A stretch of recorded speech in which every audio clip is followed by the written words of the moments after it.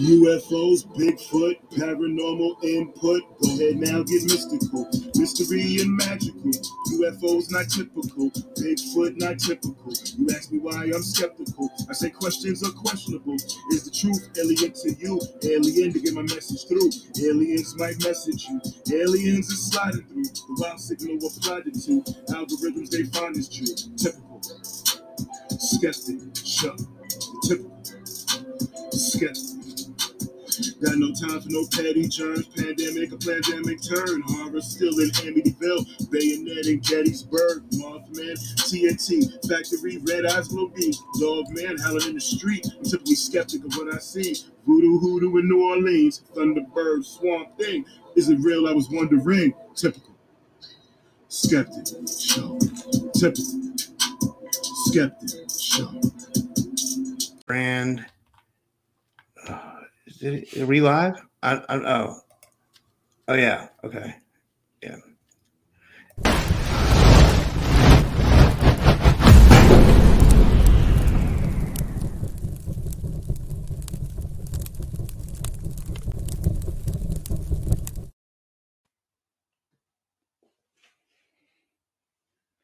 The Typical Skeptic podcast. I have back another fascinating guest with me today. This is his second time on my show, and who I have with me is the amazing Esoteric Eddie. Eddie has been researching esoteric truths for over 2 decades, and he's an author, a documenter, and a multifaceted artist. He's the author of the book, The Lucifer Mystery, and also he's the author of the book, The Anunnaki Theorem. But what you guys really have to check out, and what I would really highly recommend, is his YouTube channel. It's Esoteric Eddie TV, where he covers all the subjects that we talk about on this, but he goes to like deep lengths. He does like small documentaries where he covers topics like the topics we're going to talk about today. I picked all of them from his YouTube channel. I mean, he's written a book on the Anunnaki, but you have to just check out his YouTube channel to see what I'm talking about if you guys already aren't subscribed. But I want to give him a big warm welcome to the show. Eddie, thank you for coming back on. How are you? What up? What up? I'm doing great, man. Glad to be back. Thank you for having me. So my first question for you is, I was looking through your YouTube channel and I saw that you were able to go to the pyramids. How was that experience for you, and what was the energy like there?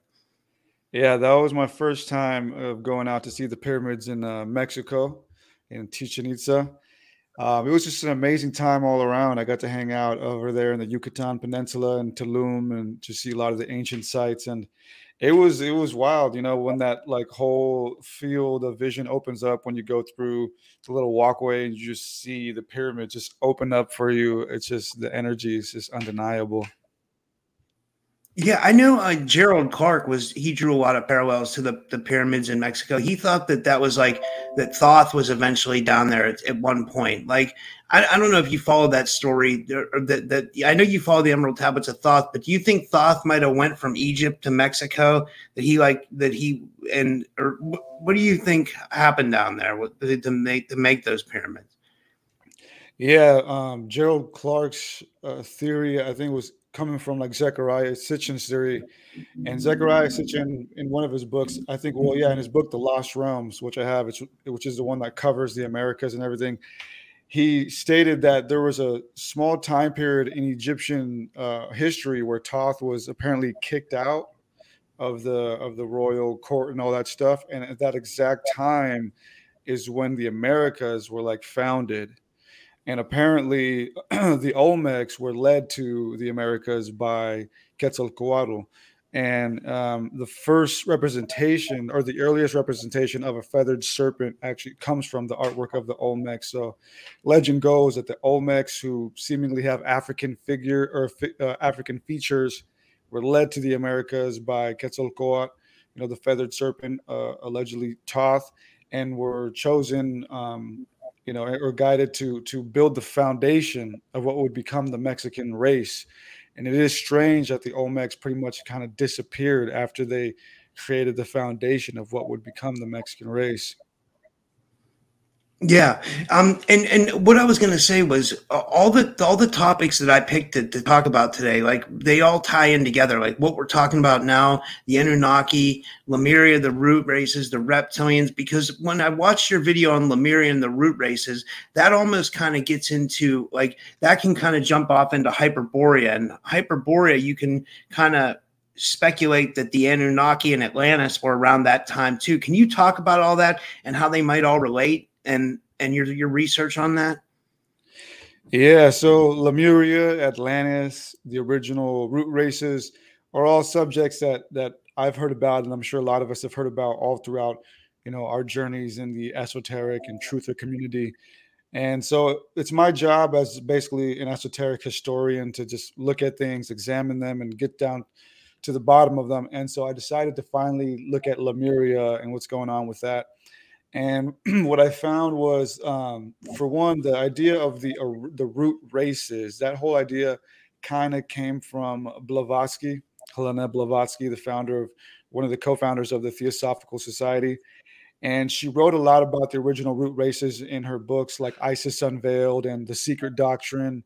And basically she taught that just as we have physically evolved, we have also spiritually evolved, and that mankind as a whole has reached different developmental stages in consciousness. And so she taught that at one point we were just these like etherical spirit bodies, and over time our bodies hardened as they acclimated to physical reality, which was unfolding. And eventually we became who we are today. But she said, even along that process, there was a time where we were androgynous beings who used to lay eggs. And eventually the sexes were formed. And then conception through male and female was developed. But she basically wrote all of that as a response to the theory of evolution, because Helena Blavatsky was alive during the time that the theory of evolution came out and was presented to the world and was this big popular idea. So her being a mystic, she wrote all of that as her response to what the theory of evolution was. And she tied it into Lemuria and Atlantis. And she taught that as we developed, Earth also developed, which is true. Our continents have shifted over the years, or are still shifting. And so as we went through these aeons or these eons, there used to be different continents. Earth used to look different. And so she believed that there were time periods where in our past where we lived on Lemuria and we lived on Atlantis, but as things shifted, those lands were destroyed and changed. But what I found was that the whole idea of Lemuria came from a zoologist, and his name is escaping me right now, but it's in my documentary.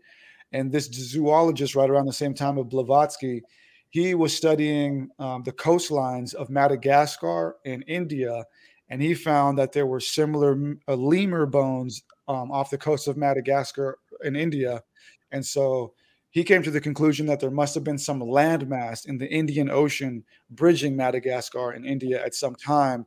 So he named that place Lemuria after the lemur bones that he found. And so people like Blavatsky and others kind of took that theory at the time and ran with it. And in my documentary, I point out that, she wasn't the only one. There's actually a legend in southern India coming from the Tamil nation about a sunken land off of the coast of India. And that land to them has always been known as Kumari Kandam.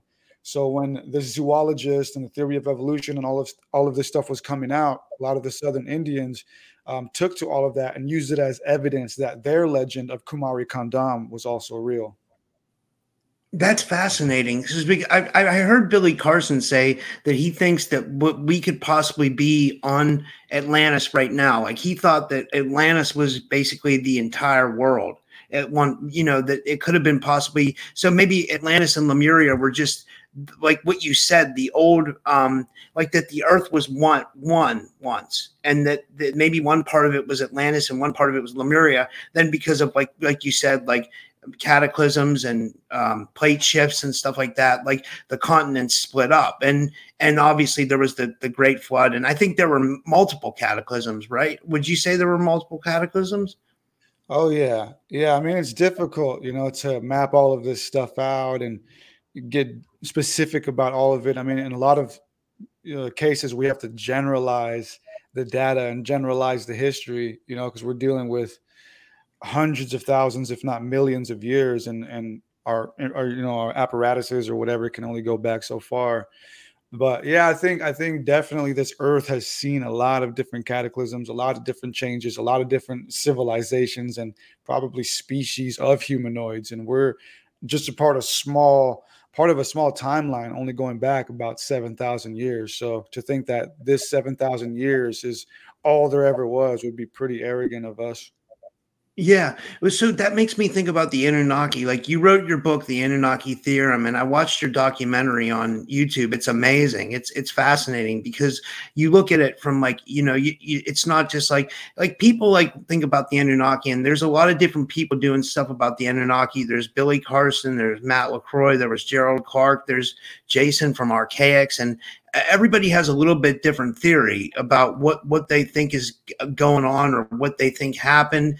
I'm kind of in the middle of, if you ask me, like, I like to take a little bit of what everybody says and kind of let it resonate with me. But I also like to let what history says resonate with me. And you can go back and read the cuneiform tablets. I mean, I don't think it's just what Sitchin said. It's like, there was people like George Smith, Austrian Henry Layard, Samuel Noah Kramer, who all translated the tablets before him. And it seems like these beings might have been existed. Or what was the conclusion that you drew on, like, if they were really here in the Anunnaki theorem? Yeah, so when I wrote the book and published it last year, I decided to relook at all of this stuff and examine it through my own critical mind, without leaning on any other person's conclusion, just leaning on the actual text and what scholars who actually discovered these texts had to say about them. And what I found was, for one, what's very interesting is that the oldest known piece of literature to humanity right now is a Sumerian text, and it's called the Kesh Temple Hymn. And it's a fascinating text. It's really, when you read it, all it is just these gods, or these people, the Anunnaki, setting up some kind of ritual. So whatever it is they're doing, it's obvious that they're setting up some sort of ritual. And so that's just strange to think that the oldest text known to our entire existence here on this planet, allegedly, has to do with these people doing a ritual. And coupled with that is another text that's almost just as old, which is known as the Enki and World Order text. And in that text, we see the god Enki pretty much constructing society and designating certain gods to certain positions in society. Like, this god will be in charge of the farmland, this god will be in charge of this and that. So he's pretty much constructing society, constructing civilization. And some people will read that as if he was doing it for the first time, as if this was the story of creation. But when I'm reading it as if these people are reconstructing society, restarting society. And what makes me think that is because there are two lines in the Enki and World Order text which stand out. And they are the same line. They're repeated twice. And the line goes to something like this. It's that Enki saw that the Martu nomads were without house or without resource. And so he gave them some resource, some animals and food and stuff like that. And so I'm reading this and I'm thinking, if these are supposed to be the gods of creation and all this stuff, then who are these Martu nomads who are just out there on the fringe, who have no resource? So I'm reading this thinking that these are survivors. These are survivors who are restarting civilization and re-putting everything together. That's fascinating. When did you find out about this? How did you pronounce it? The oldest Sumerian text, the Kesh Temple. How did you say that? I'm sorry, I never heard of that one yet. That's fascinating to me. Yeah, it's the Kesh Temple Hymn. And when did you discover this? This is really fascinating to me. Can you explain a little bit more of what's going on? And I'm gonna probably go try to read this after we get off here, because, like, me, I'm fascinated with old Sumerian lore. Like, what else does it say? Does it have like all the players in it, like Enki, Enlil, Marduk, or are they not mentioned yet in that? Well, what I will say real quick, just to close my thoughts before, were so I think that these people, the Anunnaki, I don't think they were gods from another planet or some interdimensional travelers.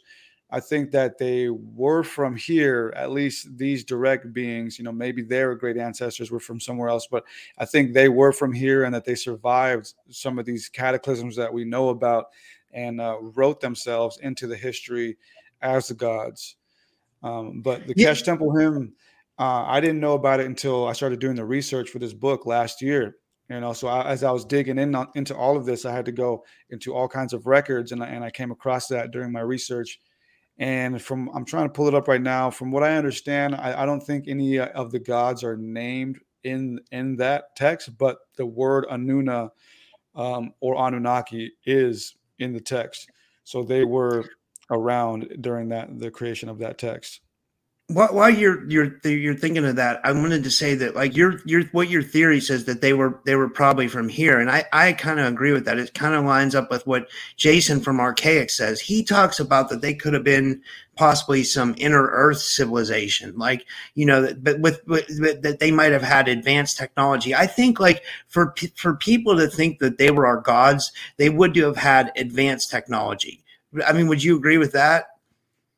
Yeah, and I think they definitely had what we could call advanced technology, but it's not like, some laser weapons. I mean, it could have been. It really could have been, because we have a lot of strange artifacts that people time and time again, engineers time and time again, say like it couldn't have been created without like some super power drill or this and that.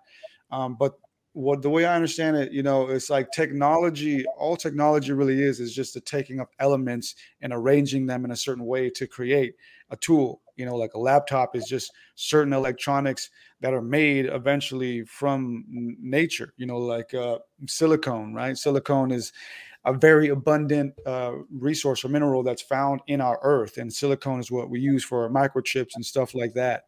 So whatever technology they had, it was built off of their designs, the way they viewed technology, the way they understood minerals.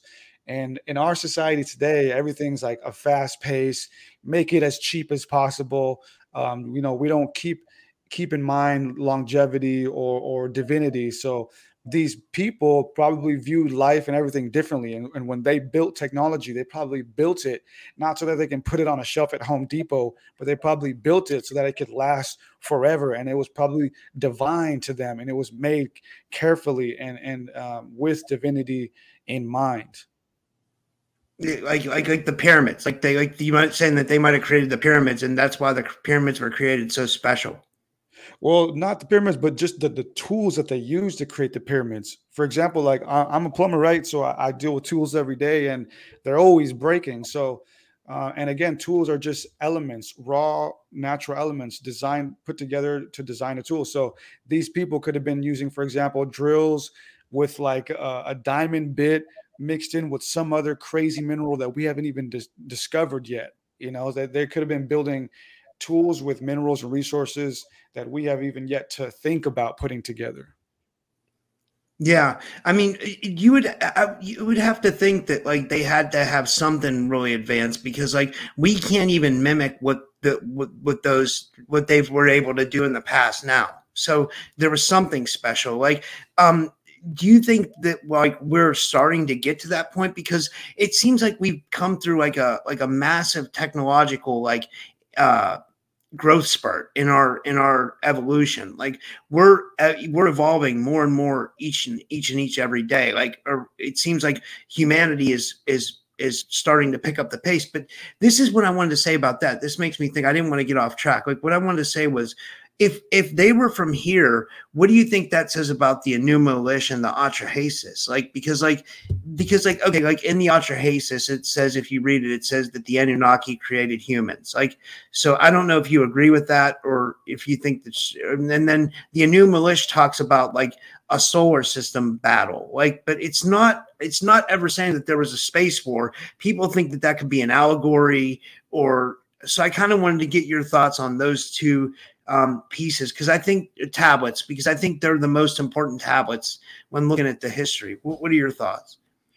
Yeah, well, the tablets do say that they created us at least on 2 to 3 occasions that are available to us right now. And apparently we've found over 500,000, some people estimate 1 million texts since the 1800s And this is coming from like reputable Assyriologists like Irv Finkel, who's like the head of the British Museum for Assyriology. And so we've found, yeah, like an innumerable amount of texts, but only about 10% of them are available to the public, if that. And so, from what I understand, there's only about 2 to 3 occasions available right now that do speak about them creating us. And each occasion is very simply put, nothing more different than what the Bible says. You know, they basically took their blood and always like some admixture of what they call clay or the blood of some other Anunnaki or something and mix it together to create us. And so that whole explanation is where Sitchin got the idea of genetic engineering. And I don't doubt it, you know, because the Homo sapien race, what we are, you know, we're regarded as Homo sapien sapien, which sometimes confuses me, but we are a new creation. You know, the Homo sapien race is new, and it's perplexing as to how we got here. I mean, anthropologists are still trying to piece this together. We haven't found the missing link. And from what's interesting is that we're only about 100,000 years old. I think the oldest Homo sapien skeletal fossil is like 100,000 years old. And but our consciousness, they say, the way we process information and is only about 50,000 years old. And so something had to happen to make these things jumpstart so quickly when hominids, you know, our ancestors have been around for millions of years old. So I think there is something to that. You know, I think we definitely were tinkered with by these beings. And then how would you like look at the Enuma Elish? Do you think that that's like more of like an allegory? Yeah, the Enuma Elish is fascinating. And as you said, when you read it, it reads as if like it's a battle, you know, between these different gods. But Sitchin took it a step further, and he did a very genius thing by looking at it and realizing that it was actually just a cosmological tale about how our solar system was created. And I kind of vibe with that idea. I think it's an astrotheological text. You know, it's dealing with celestial occurrences. You know, how our solar system came to be, but it's painting it as a poetic, anthropomorphized story of God's battling it out. And so, yeah, I think it's just a cosmological tale having to do with the stars and the planets. And the oldest, it's definitely a Sumerian tale, but the most extensive version that we have is the Babylonian version. So that's not the oldest version, but it's the most extensive version that everybody knows and reads. And in that version, Marduk is painted as the protagonist, like most of the Babylonian texts. You know, right around Babylonia, at the times of Babylonia, Marduk and his priests pretty much rewrote him as the protagonist in everything. So we don't have the actual extensive original, but we can pretty much surmise from the Babylonian version that, you know, this had to do with some kind of celestial tale. Yeah, that just made me realize I when I was looking over your channel, and guys, you got to check out his channel. Like he has, I'm telling you, like Esoteric Eddie, I think has the best channel on YouTube. I'm not just saying that because you're on my show right now. Like, and this will be recorded for people to hear. Like, I love your channel. I was like taking a nap today, and I was like listening to the videos. It's like I just let your playlist play. Like, and the one that I came across that I was really fascinated with was Ukraine, Arata, and the Aryans. And in this video, you talk about that this Arata civilization that the Sumerians talk about in their tablets could have been the precursor to what we would call now modern day Ukraine. And I just thought that was fascinating. I had never heard that before. Can you talk about that a little bit? Yeah. So obviously we got all this stuff going on with Ukraine and Russia. And so and I have a dear friend who has bounced back and forth some ideas with me about Ukraine and the ancient past. You know, she's Ukrainian, so obviously it's a very passionate subject for her. And she kind of brought some things up to my attention, which led me down the path of eventually making the video. But upon my research, what I found was, for one, Ukraine is actually, sorry, hold up, got some feedback here. Okay. Upon my research, what I found was that Ukraine is actually home to one of the oldest civilizations, not the oldest, I would say, sophisticated civilization like Sumeria, where you have like huge temples and huge systems of government and civilization, but it is home to one of the oldest tribal civilizations, known as the Tripilians. They were a fascinating people, according to the anthropologists that have studied them. They were a matriarchal society, and they were very peaceful. And they left behind a lot of art that we still have today, a lot of art and artifacts. And they had this weird custom of building these very large tribal villages and burning them down every 50 years or so, and then moving on to the next spot, which was very weird. We don't know exactly why they did that. But so Ukraine is home to one of the oldest known, civilizations. And there was this concept or theory throughout the 70s and onwards coming out of Ukraine that stated that Ukraine might have been Arata. Now, Arata, for those who don't know, was basically like a rival kingdom to Sumer. And we know this because of Sumerian texts. Sumer talks about this kingdom of Arata, I think in about like 2 to 3 different texts. And one of them is like the Lord and Merkar and the Lord from Arata or something like that. That's exactly it. Okay. Yeah. A lot of information to go through, man, in my brain. Always, it's hard to get some of the finer details. But yeah, so there are Sumerian texts that speak about this kingdom of Arata. And one of them, the one that I just named, gives us a description of how to get there and what it looked like. So the Sumerian priest had to travel to Arata to send a message to the king. You know, basically the king of Sumer and the king of Arata had this like rivalry, and were sending messages and kind of soldiers back and forth. And we're told that, you know, you have to go northwest, and you go through like a desert and like 7 mountains. And when you get there, it's the land of lapis lazuli and all these different things. And so throughout the 70s and onwards, when Ukraine started to gain its independence for the first time in modern history, a lot of fringe scholars who I cover in the documentary started to paint these beautiful concepts about Ukraine's past and history. And one of those concepts was that it was the legendary Arata. Excuse me. And I don't think that that's true per se, based on what I found. I think that Arata was actually Armenia, based on some of the other research that shows that side of it. But that's kind of where it all happened. You know, a lot of times when these nation states like Ukraine and stuff like that gain their independence or whatever, they start to try to build like a mythology, or just dig into their roots and try to look at who they are. Who are we now that we're not a part of this fascist regime and stuff like that? And so that's kind of what was happening. A lot of these fringe scholars throughout the 70s and onwards were kind of coming up with these fanatical theories about Ukraine, and, oh, we are the legendary Arata of the Sumerian tales. And although that was cool and fascinating, I don't think that they had to go to that length, because Ukraine is fascinating and does have very ancient and old history, apart from the whole Arata theory. You know, again, they have this Tripilian civilization. They have all these ancient sites with very old artifacts, and also it's near the hub of the beginning of the entire European history to begin with. You know, because we have this what's known as the Indo-European migration, which I also cover in the video. And that whole thing is very fascinating too. In scholarship, there's been this debate for decades and decades as to, you know, who the Aryans were and who brought the Rig Veda and the Sanskrit language and culture into India. And so I cover that as well. But yeah, Ukraine and that whole area, the Black Sea area, there's a lot of fascinating ancient history there having to do with the earliest of years of European history and earliest of years of modern human history.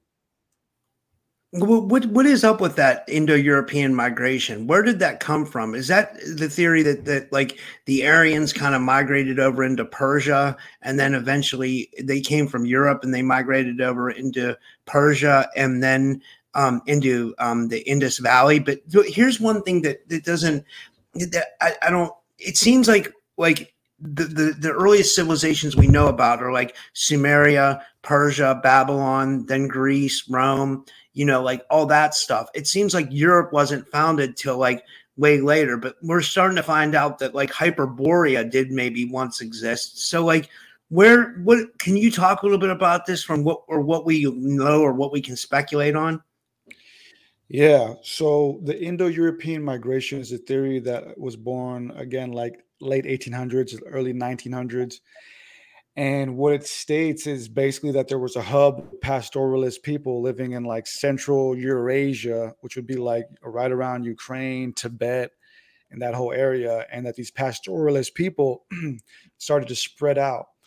And for a long time, like the theory was that it was a very rigid spread, straight from Central Eurasia and then like down to India, and then from India over to like the Middle East, and then did like a circle. So it used to be like a very rigid, hard set thing. And this science or history used to be used to justify a lot of racially charged politics. Like the most extreme example would be the Nazis.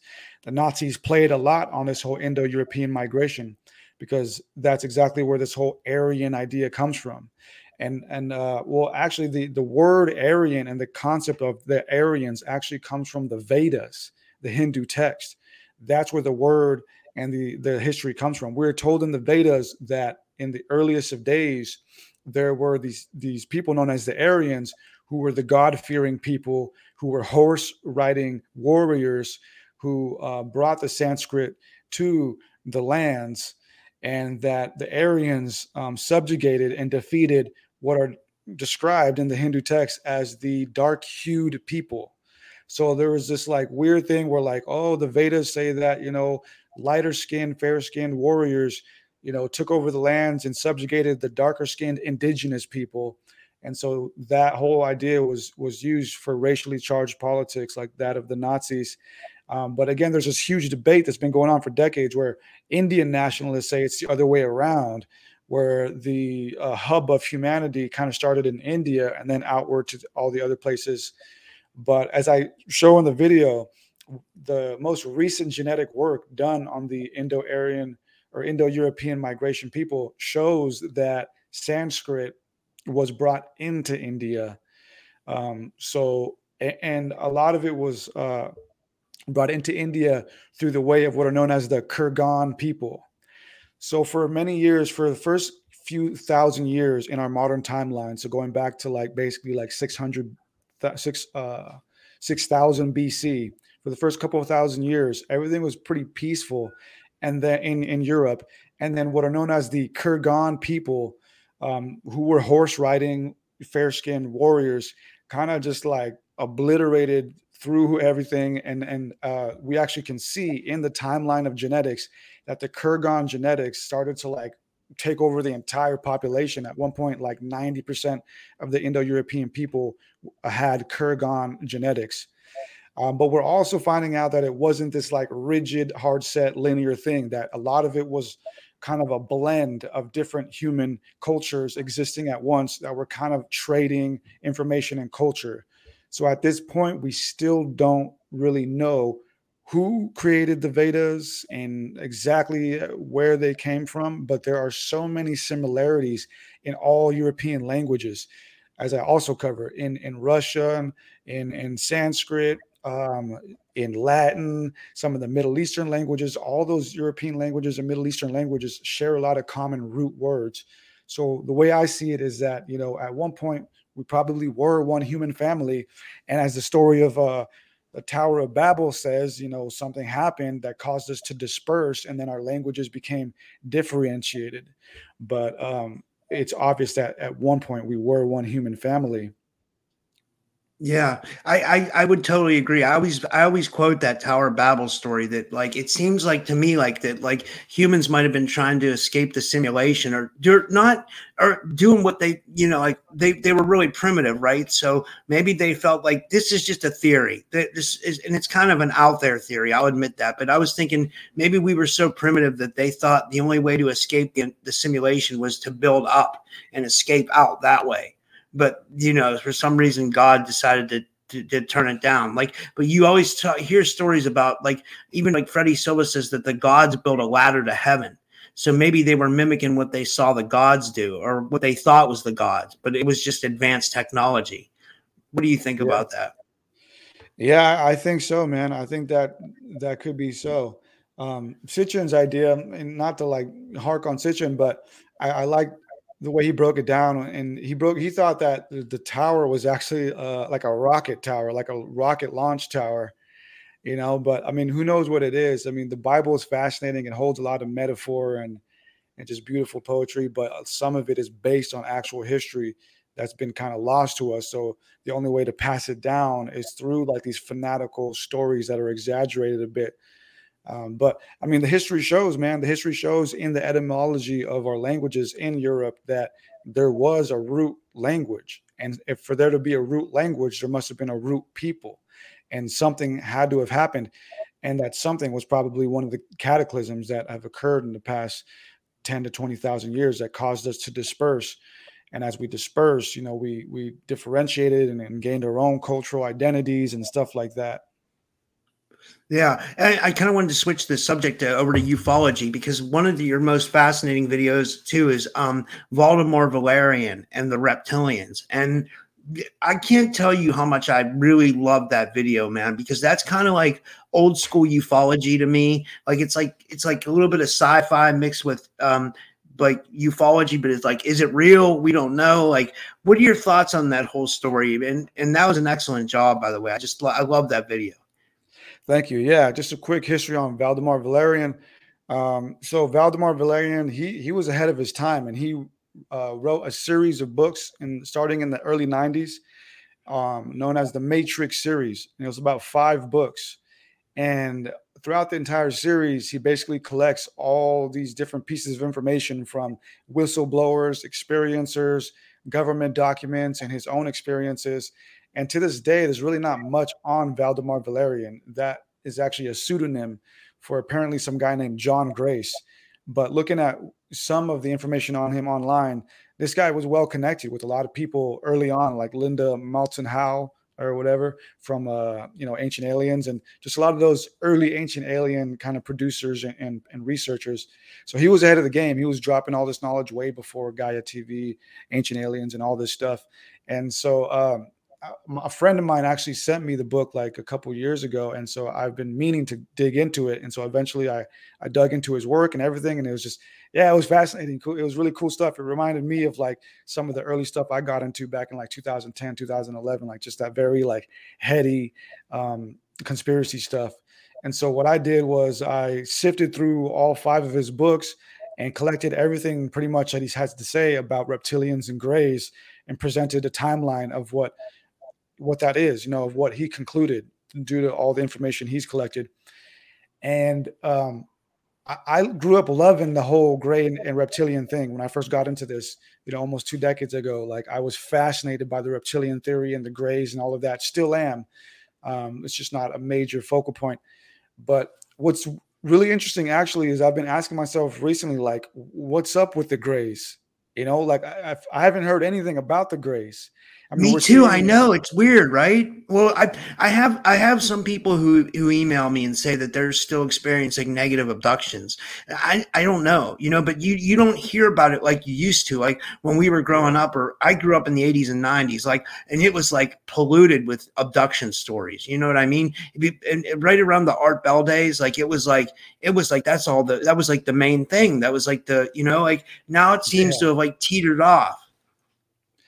Yeah, exactly, man. And I mean, we're seeing what we're being told are UFOs in the skies, and there's all this UFO disclosure, but nothing on the grays. I haven't heard a single gray alien story or sighting in over a decade, probably, So I think something weird's happening there. I don't know. But I like Credo Mutwa's concept of the grays, the guy who brought us the reptilian idea through David Icke's interview. Credo believed that the grays were us from the future, and that they were only coming back to sort of, reprimand us and warn us about what we were doing and the timeline that we were setting ourselves on. And I kind of vibe with that. It seems like they only come around whenever we've shifted into a timeline that would cause us to become them, or even worse, completely destroy ourselves. And I heard Joe Rogan one time talk about, time machines on his show. And he was saying, I don't think time machines really are real, because if they were, then everybody would have them or something like that. And I don't agree with that idea.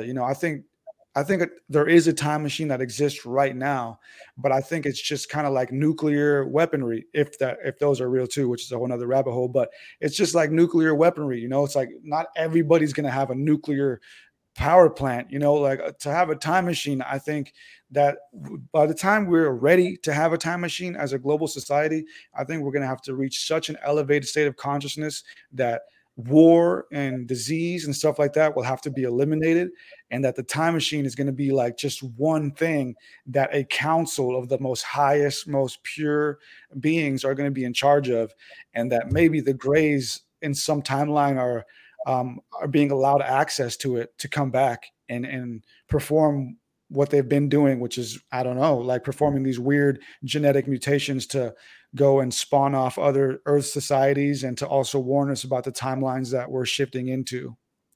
So what do you think, like, if you had to speculate, what do you think the role of the reptilians would be then? Because it seems, do they have a place, or do you think there's any reality to the reptilian lore? I think there's reality to it for sure. Again, coming from Credo, Credo talked a lot about the reptilians and how they are spoken of in ancient African lore. And Credo believed that the reptilians were from here. The reptilians are from this planet.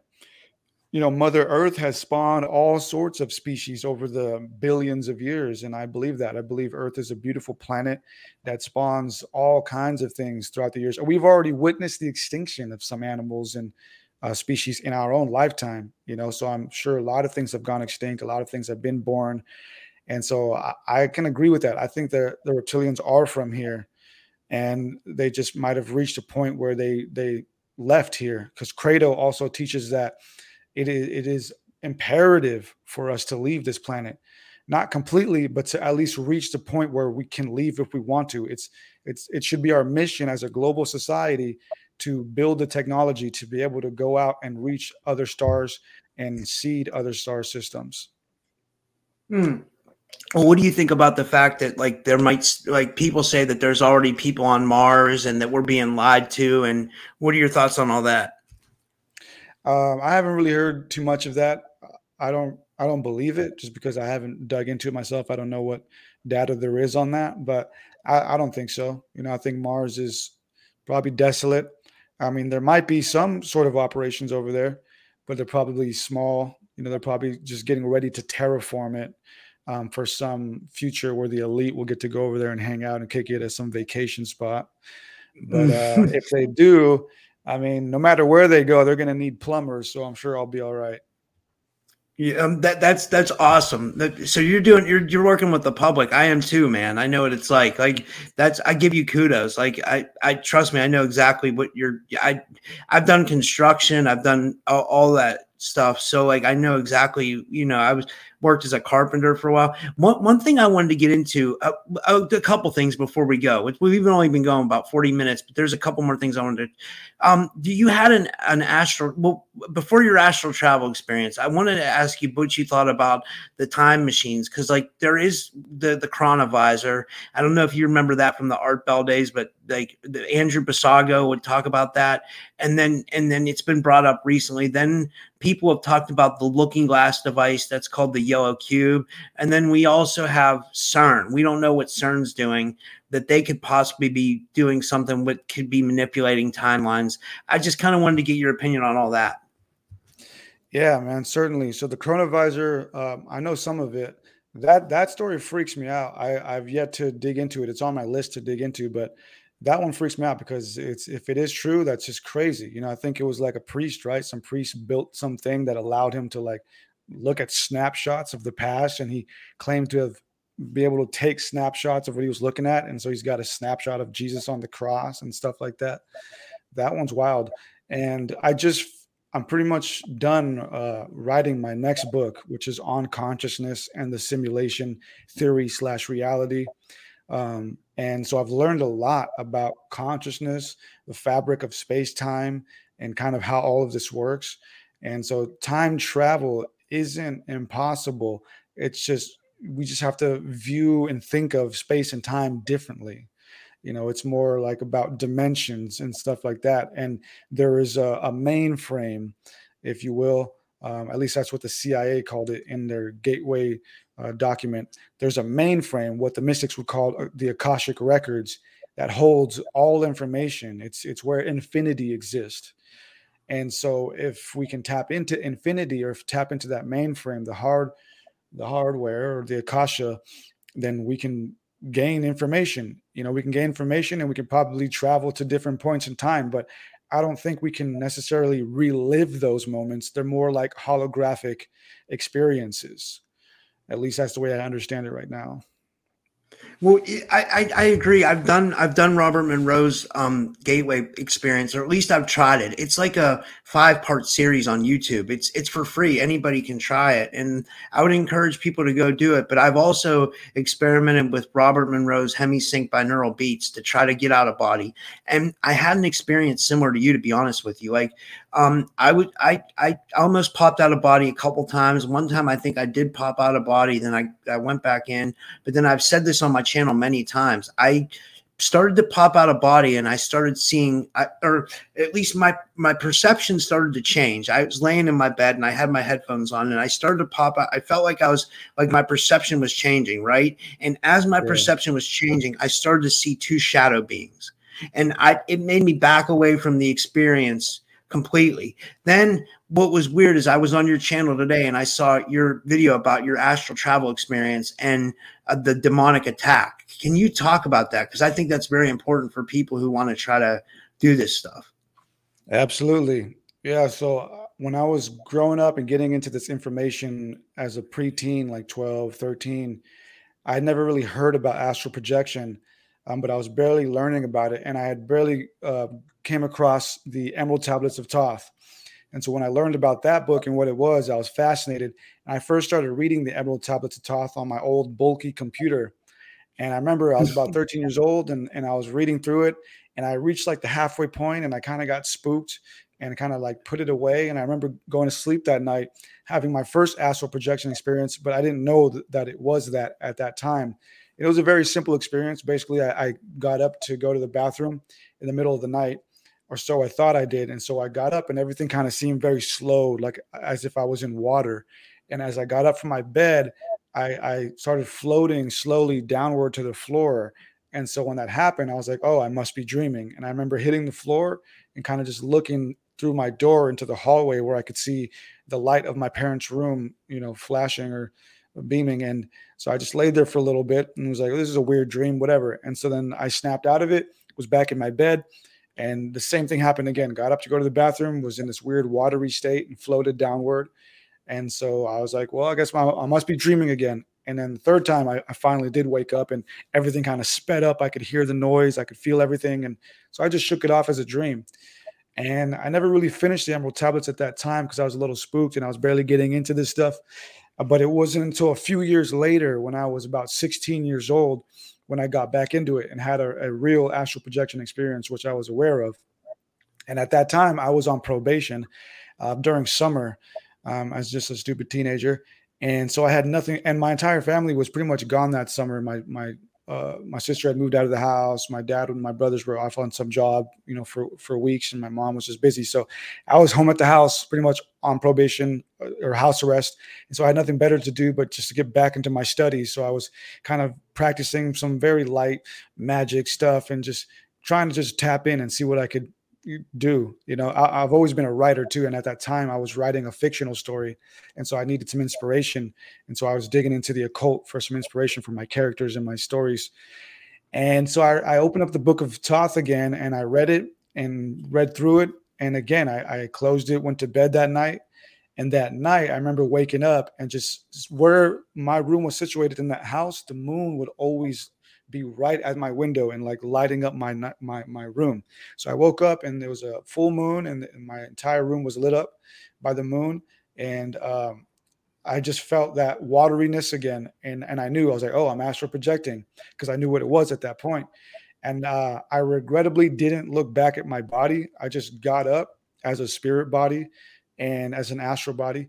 And I kind of immediately just circled around my room and then went to my door and like floated through my door.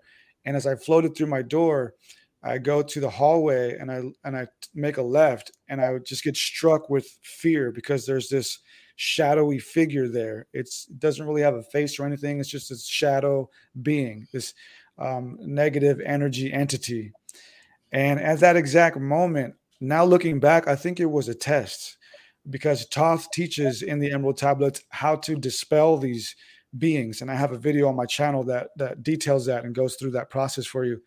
And so in that moment, it was like a laser from my consciousness shot to the Emerald Tablet book that was on my desk, and like quickly downloaded the information and shot back. And in that instant, I knew what I had to do. I had to utilize the process that he teaches. And so in that moment, I gathered up what was my light and then beamed it or shot it at this entity, and it disappeared. It was vanquished. And then at that moment, I kind of just stood there for a bit and then shot back into my body. And I woke up and I didn't really believe it. I was like, there's no way that just happened. Like, that had to have been a dream. And so I just went about my night, went to the bathroom, went back to sleep, and I've lived a very wild life. So I'm pretty desensitized to things. Crazy things can happen in front of me, and I will just be like, okay, whatever. So at that moment, I go back to sleep. But it wasn't until the next morning that I was convinced that really happened. Because the next morning, my mom asked if I wanted to go have breakfast with her, and I was like, okay. So we went to go have breakfast, and she basically just asked me, are you doing okay? How are you doing? Because I was on house arrest and all that, and I didn't want to bring up the experience to her. I didn't want to freak her out. So I was just like, no, I'm doing cool. I'm doing good. And she's like, okay, are you sure? Because last night I walked by your room and I felt such a dark presence that I had to stop and pray for you. And when she said that like sent chills down my spine. And that's when I knew what had happened was real. I did astral project, and I did vanquish this energy demon thing. Do you think it was like the help of your mom praying too, or do you think that like both energies might have helped vanquish it?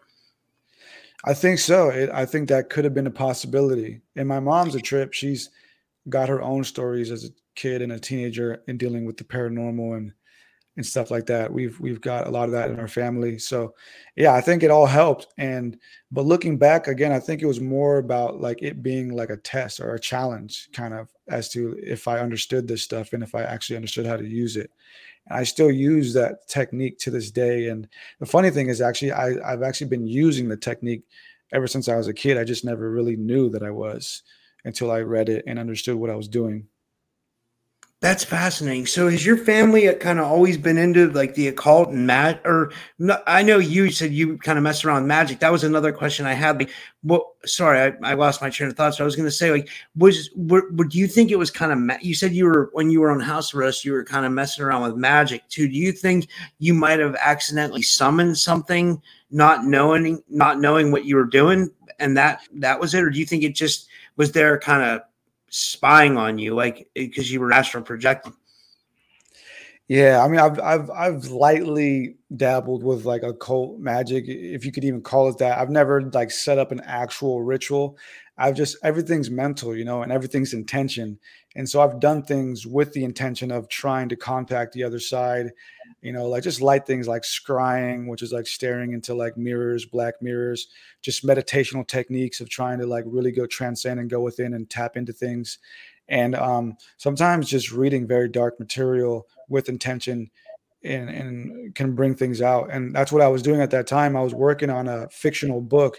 And so what I was doing was researching and reading a lot of grimoires, because I was trying to find inspiration for character development and names.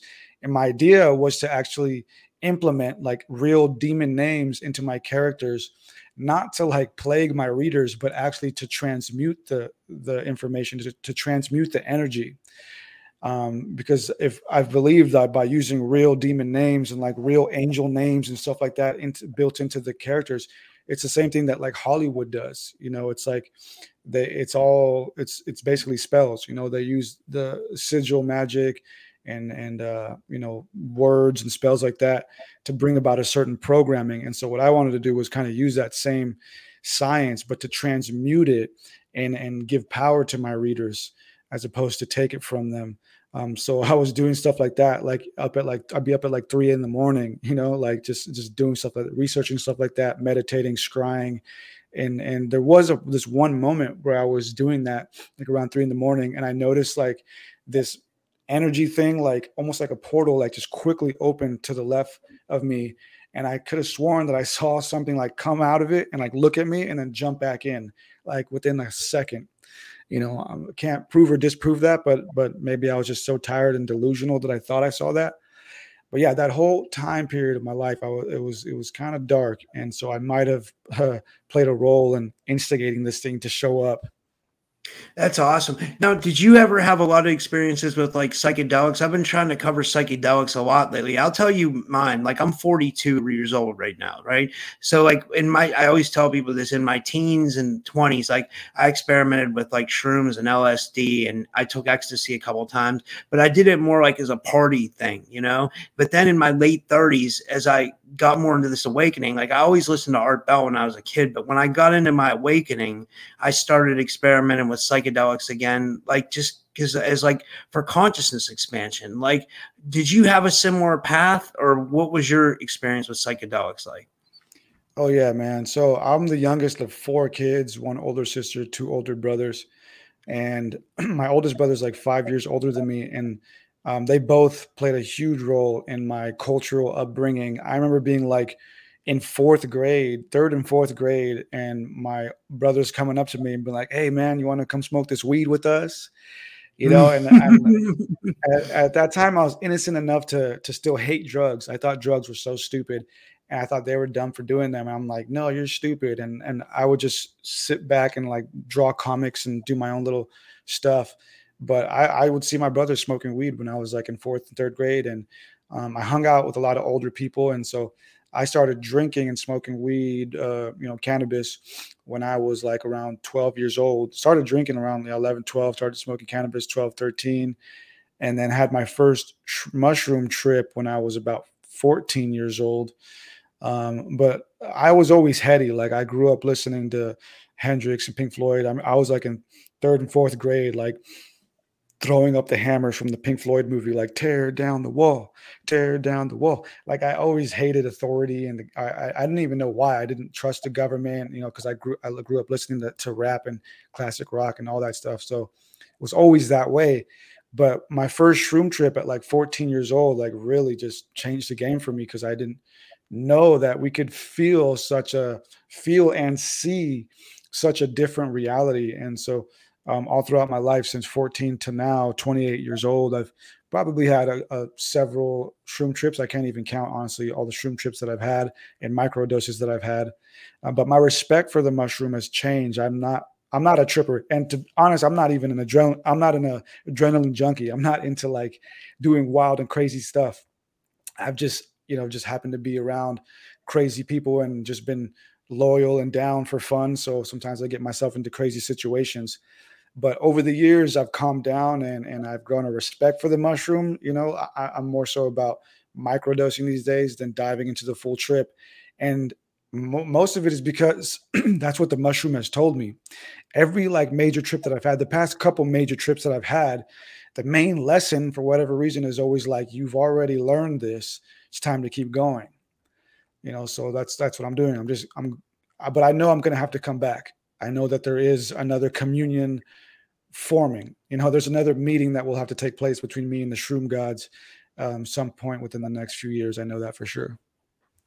Have you ever had any experiences with any entities like in your life, like on psychedelics, or just in meditations, or in your paranormal experiences? I know you said your family's had paranormal experiences. Like, have you ever had any other experiences with like entities or anything like that? I've had a lot of strange experiences throughout my life, and I don't talk a lot about them because, like, for one, like, who's going to believe me? Like, I have a lot of experiences where even I don't really believe myself that it happened. But then there are some experiences where, like, I am without a doubt, like, sure that they happened. And as far as entities, I mean, my entire life I've been dealing with entities. Have I ever seen something straight up with a face or whatever, like a body and a face that seemed physical? Not really. I've just had like very like phantasmic experiences. Like when I was little, I've just the usual hearing very strange noises, and for a while I thought I was going crazy, and that's kind of why I didn't want to bring it up, because I didn't want to like it to be a self-fulfilling prophecy of me like going schizophrenic and just playing into that. So for example, like and this is weird for me to admit. I don't like admitting this, but there have been at least 2 occasions in my life where I have very audibly heard something say my name, like very audibly, like without a doubt, something whispered my name to my ear, and I don't know what to make of that, and to stop myself from going crazy and schizophrenic, because I've had friends actually go schizophrenic and lose their minds, and one of them actually passed away due to spiraling too far into the abyss. I have to like kind of just laugh these things off sometimes, not maniacally laugh them off, but just kind of like look at them and say, okay, you're like, that was strange, but I'm not going to like go onto this paranoid trip thinking that I'm being watched and something's out here to kill me. Like whatever, it happened. It was weird. It was cool. But I have real life responsibilities and things that I need to take care of. So I'm not going to dwell on these beings out there or these men in black and stuff like that. Yeah, it makes me think about like we're really like to summarize everything, what's really going on with our reality. I think like and I think you do so well to summarize, like that you do so well covering this on your channel, is that our reality is way more mysterious than we ever thought or we were ever taught. Right? Oh yeah. Yeah, I'll tell you one quick story. This is one of the more fascinating stories that I still 100% believe happened. And I have 2 witnesses, but unfortunately only one of them remembers, and he's starting to kind of like not really believe it or whatever. But long story short, me and my friends were having a good time in this forest, smoking some cannabis, just doing our thing. And we leave the spot that we're at and we go a different direction than we came. So we leave, we go a completely different direction that we had not even touched at all that entire day. And we were walking for about 5 to 10 minutes. And one of our friends is trailing behind us, limping because he had just cut open his shin. So he's like, 15 feet behind us or so, limping. And me and my other friend are in front, kind of just, laughing, whatever, telling jokes and stuff. And then I noticed to the right of me, an iPod, a white iPod and a bag of cannabis just sitting there perfectly next to each other. And so before my friend can see it, I kind of push him and I jump toward it and grab it. And I'm like, dude, look what I just found. Check this out. And so we're all kind of celebrating. And then I look at it a little closer. And then I look at my friend Max, and we instantly, simultaneously thought the same thing. He starts checking his pockets and his backpack only to find that was his iPod and his bag of cannabis that we were just using at the spot we were at. So his weed and his iPod had somehow quantumly glitched out of his pocket and backpack into that spot. And our friend Christian, the one that was in the back hobbling, he didn't see all of that because he was behind us. So he thought we played a joke on him. He didn't believe it. He's like, no, you guys are messing around. But me and Max, we both were right there. We witnessed it. And we were really high. We were like teenagers. And at that time, we had this running meme in our friend group about skinwalkers, because we were just learning about skinwalkers and what they were. And we come from a place called San Marcos in North County, San Diego. And San Marcos has a lot of legends of like Native American stuff like that. And so we had this running meme that there were these skinwalkers that were kind of like playing tricks on us during those days, because those were like our early mushroom days and smoking days. And we were always hanging out in forests, telling creepy stories. And so we kind of laughed it off as like, the skinwalkers are here, like they're messing with us. So we like ran and left the forest. And again, we were just kids and we thought it was the funniest thing. But looking back, like as an adult, I'm just like, wait, like, did that really happen? Like, if that really happened, like that is probably the most wild thing I have ever experienced. And I've experienced a lot of wild things. You're writing a book on the Matrix and like simulation theory, you said, right? Like, have you had more instances where things have kind of glitched out in your life? Like, I know I have. Like, I totally believe we're in a simulation. I totally believe. I'm almost 100% like convinced that we're in. I think it's more like a biological simulation because I feel like I'm very real. Like I know Gerald Clark used to talk about that, like Michael Talbot's book called the Holographic Universe, that we have certain rods and cones in our eyes that make us perceive what's real and what's not real. Like, for example, like my computer's not really real. It's just kind of like molecules put together. And I'm probably butchering this, but I think you probably get the idea what I'm trying to say. But like, it's nothing's really real or stable. It's all like a holographic perception. Do you know what I'm trying to say? And have you ever thought about that? Oh yeah, absolutely. Yeah. I just finished writing my book just the other day, and that's exactly what it's about. It's about consciousness, the subconscious, the simulation, the hologram, and a lot of fascinating academic work has come out to prove this. Last year, for example, was a huge year for quantum physics. And basically, it's already been proven that this entire universe is a simulation. Now, that doesn't mean that we're in a video game. What that means is what you just described, that everything we see is run off of codes and programs at the molecular level, at the quantum level. And these quantum lattices, which are basically programs that are set in nature to grow and build the physical reality we see around us, is also evident at the macro level. For example, and some of the examples are very simple, and we see them every day. Like a tree, for example. A tree starts off as a seed, and that seed has the program built into it to build the trunk, to build the tree. And then the branch is a smaller version of the tree. The twig is a smaller version of the branch, and so on and so forth. And the same is true for us. Humans, we start off as a semen and an egg, and the process is cyclical. A human is created within 9 months, generally speaking. And so that number is significant in many ways. Nature is run off of codes, numerical, systematic, cyclical codes. And these codes are expressed in geometry. For example, the egg is a circle, and it splits off into other circles, which form the tree of life. So all around us, we are seeing numerical, cyclical, geometrical programs played out in the patterns of nature. And so that is the simulation. But the conundrum at hand, the issue at hand isn't that we live in a simulation. It's, for one, who built it, who designed it. Yes. And two, are we being shifted into another simulation? Are the archons, or the shadowy elite, as I call them in my book, are they taking that science, that divine science of the simulation that is reality, and are they trying to imitate it and shift us into it? That's the question at hand right now. That's what we're seeing right now. Our consciousness, our reality tunnels, the way we view life and ourselves are being shifted. And they're being shifted by people who understand the true simulation and how it works.